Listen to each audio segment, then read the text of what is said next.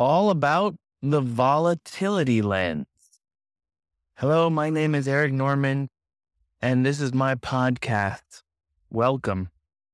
So I'm writing a book, and it's about executable specifications as a means of domain modeling.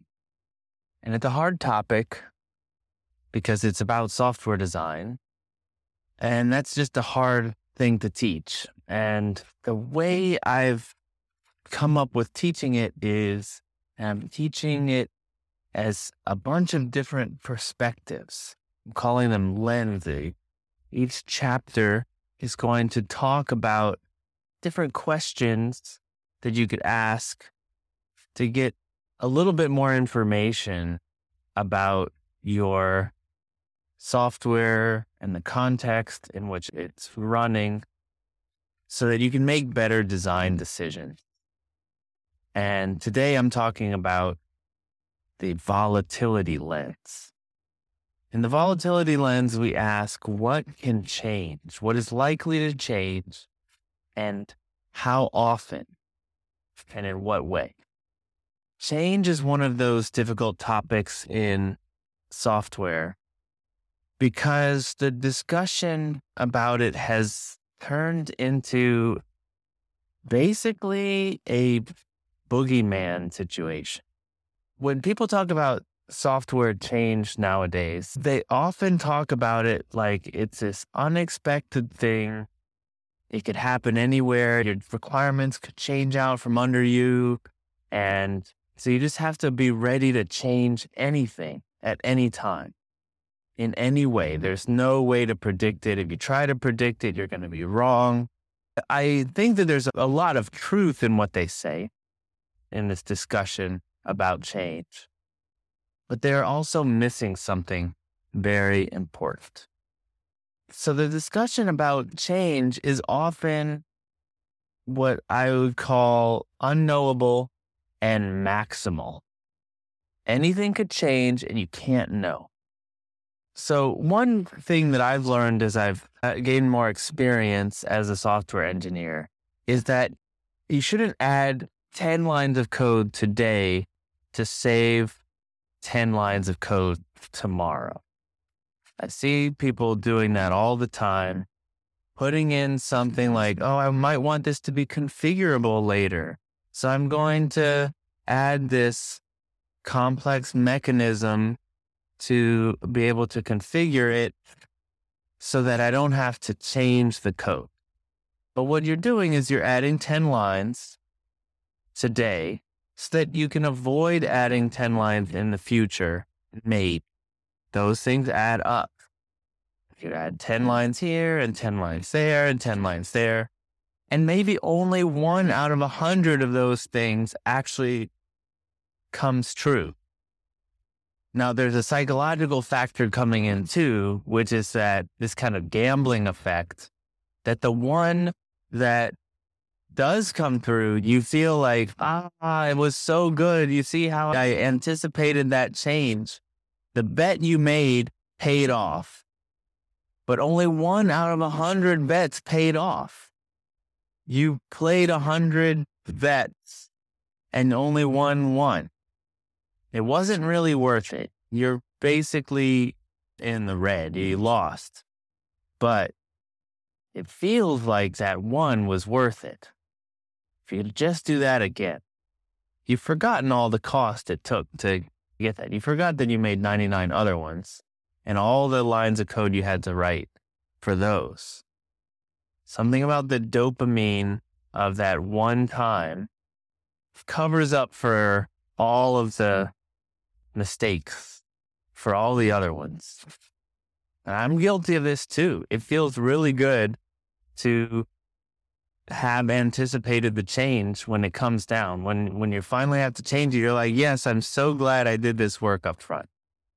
Now, at the same time, in mostly agile circles, the discussion is that requirements change. Requirements are these fickle things from people who don't really know what they want, and they're going to change things. And so you have to make your code adaptable. How do you make your code adaptable? You add indirection. Maybe we're going to need to add another kind of way to sell something. So like, let's make that an interface. And maybe we're going to have a different kind of product. So don't hard code that, put a thing to make it extensible.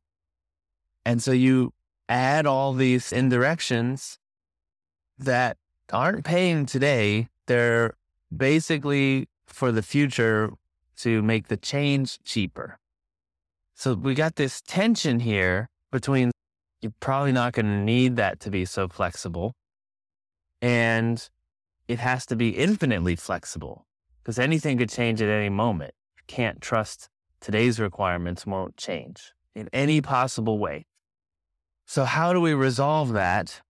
Well, one thing that I think is not talked about enough is that a lot of change is actually known up front. A lot of change is knowable with just a tiny bit of analysis, a tiny bit of information. And often the stakeholder is not the person who has this information. The information is contained in the domain, but sometimes the stakeholder knows. So what am I talking about?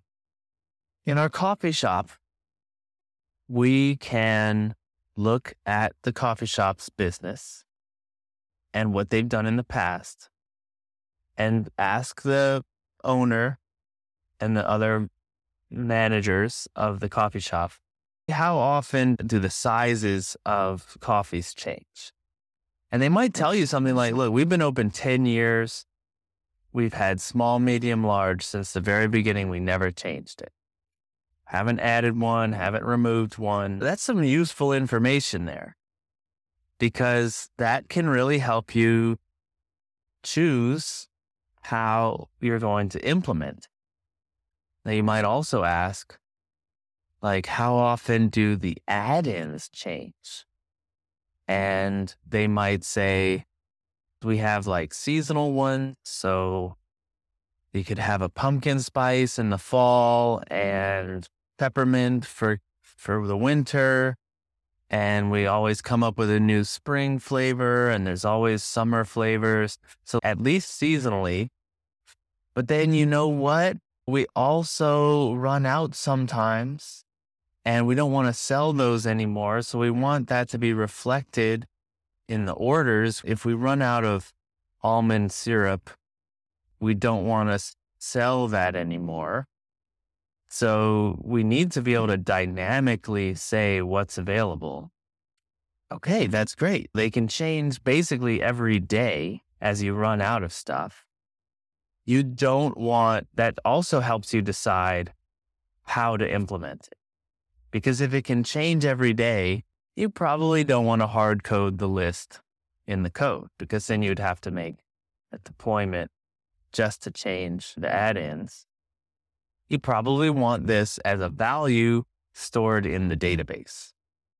And then the database can be updated and then things query the database to get the current list. This is just analysis and then basic coding, basic common sense of how things need to be. But at the same time, the sizes, they said, haven't changed ever since they opened the business. You could hard code them. It's easier to hard code them than to read them out of the database every time. And the code is going to be simpler. And you know what? Things might change. They might add a fourth size, but that's okay because it's very unlikely. And so the cost of that is worth it. It's worth taking the risk that it might change. And you'll just have to open up the code, change it, and make a new deploy. And you can go down the list, these discounts that you're giving. Do those ever change? Oh yeah, we do monthly promotions. You don't want to hard code each one. It needs to be something that a manager can make. Oh, okay. So not a programmer, a manager. They're going to need to configure the promotion. We want something more dynamic. It's going to have to be designed in its own right. And if they say, no, we just have the same sales every week or every month, it's the same thing. It just changes the name of it. Now it's the March sale or this April sale. You can hard code that sale. Change is something that is a factor in design. And you can look at the things that change and isolate them from the things that don't change. Now, you might be wrong. You can't avoid being wrong, but you can do your homework, get as much information as you can, and make the best decision you can with the information available. What I see people not doing is the homework. They don't go and do the analysis of how often does this change? How might it change? How likely is it to change? And then designing that in. They just think, well, maybe it'll change. Frankly, it could be fun to make it more general. Could be fun to make it more abstract and indirected. So they code something in to make it changeable when it doesn't really need to. How does the volatility of something, meaning how often and how likely is this going to change? How does that affect your choice in coding? How are you going to implement this thing? I'll attempt to explain it here on a podcast. Imagine a spectrum of the frequency of change. The frequency of change can go from never to minute, even maybe second to second if you really want to go that far. And on that spectrum, you can put how hard something is to change. So if you have a really intricate piece of spaghetti code that's hard to change, so you're going to put that closer to the never spectrum. We're never going to change this. It's just going to keep running forever. And then something like values in the database, that can change second to second. The database can read and write all day long. So let's put that on the other end of the spectrum. And you can do this for all of your constructs. And you could have something like an interface that has multiple implementations, an interface with 4 classes. You know what? I can add a new class without changing any existing code. That's going to be further toward the changeability side. Okay, because you can add a new kind of sale, a new kind of promotion without affecting the old promotions. So it's add only, which is great. That's a good way of growing. You don't have to change anything. Something where you do have to change stuff, but maybe it's not so hard. You have something like an enum. If you have to add a new size and you're using an enum that has small, medium, large, is it so hard to add a new kind of size? Well, it might be, because let's say you add extra large, then now all the places in your code where you are switching on the size, you have to handle that extra large case. It might not be that many places, but if it's a lot of places, yes, that's a big change, because now you have to modify your code all over the place. Some static languages will tell you, you're not checking this case. That makes it easier because then you can just follow the error messages and add each one. But if you don't have that, now you got a big problem because you don't know where you're going to have to modify the code. So it's going to take longer. It's going to be more of a pain. Okay, so you can go through each construct and roughly place it on this spectrum. How big of a deal is this to change? Now, one thing you don't want is to say, well, I'm afraid anything could change. I don't want to make anything hard-coded. And you start pushing all your code to the dynamic stuff. The problem is the dynamic stuff is more expensive. It's harder to code in. You're not going to get as many checks. Values in the database are harder to check than something that's part of the type system, because the type system is going to tell you when you've made a typo or you've missed one of the cases. Values in the database, they're just strings coming out of the database, but there's no good way to check it. I mean, you could have a check in the database table itself, but it's still, at runtime, when you put a value in, that's when you learn that it was the wrong value. More expensive to learn about that mistake. This analysis is not that hard to do. You can imagine, how often is this thing going to change? Do your homework, do a little research. How likely is it to change? Because if it could change every day, but with 10% chance, it might not be worth doing. It might not be worth doing if that likelihood is so low, because it's not worth the cost. Do the analysis of both your domain and the programming language constructs. Where do they fit on this spectrum? I like to think of 3-ish buckets. The spectrum is great, but sometimes it's too much choice, right? You got your closed bucket. This is stuff where you actually have to change the existing code to make something work. You're changing the enum type, and now all the code that use that type may have to change. There's open, which is like adding a new class. As long as the class implements the interface, all the code that was working with that interface can use this new class. It's open because you can add something and without changing any of the existing code. And in theory, you could change the class, an existing class as well, as long as it still implements the interface. It's open.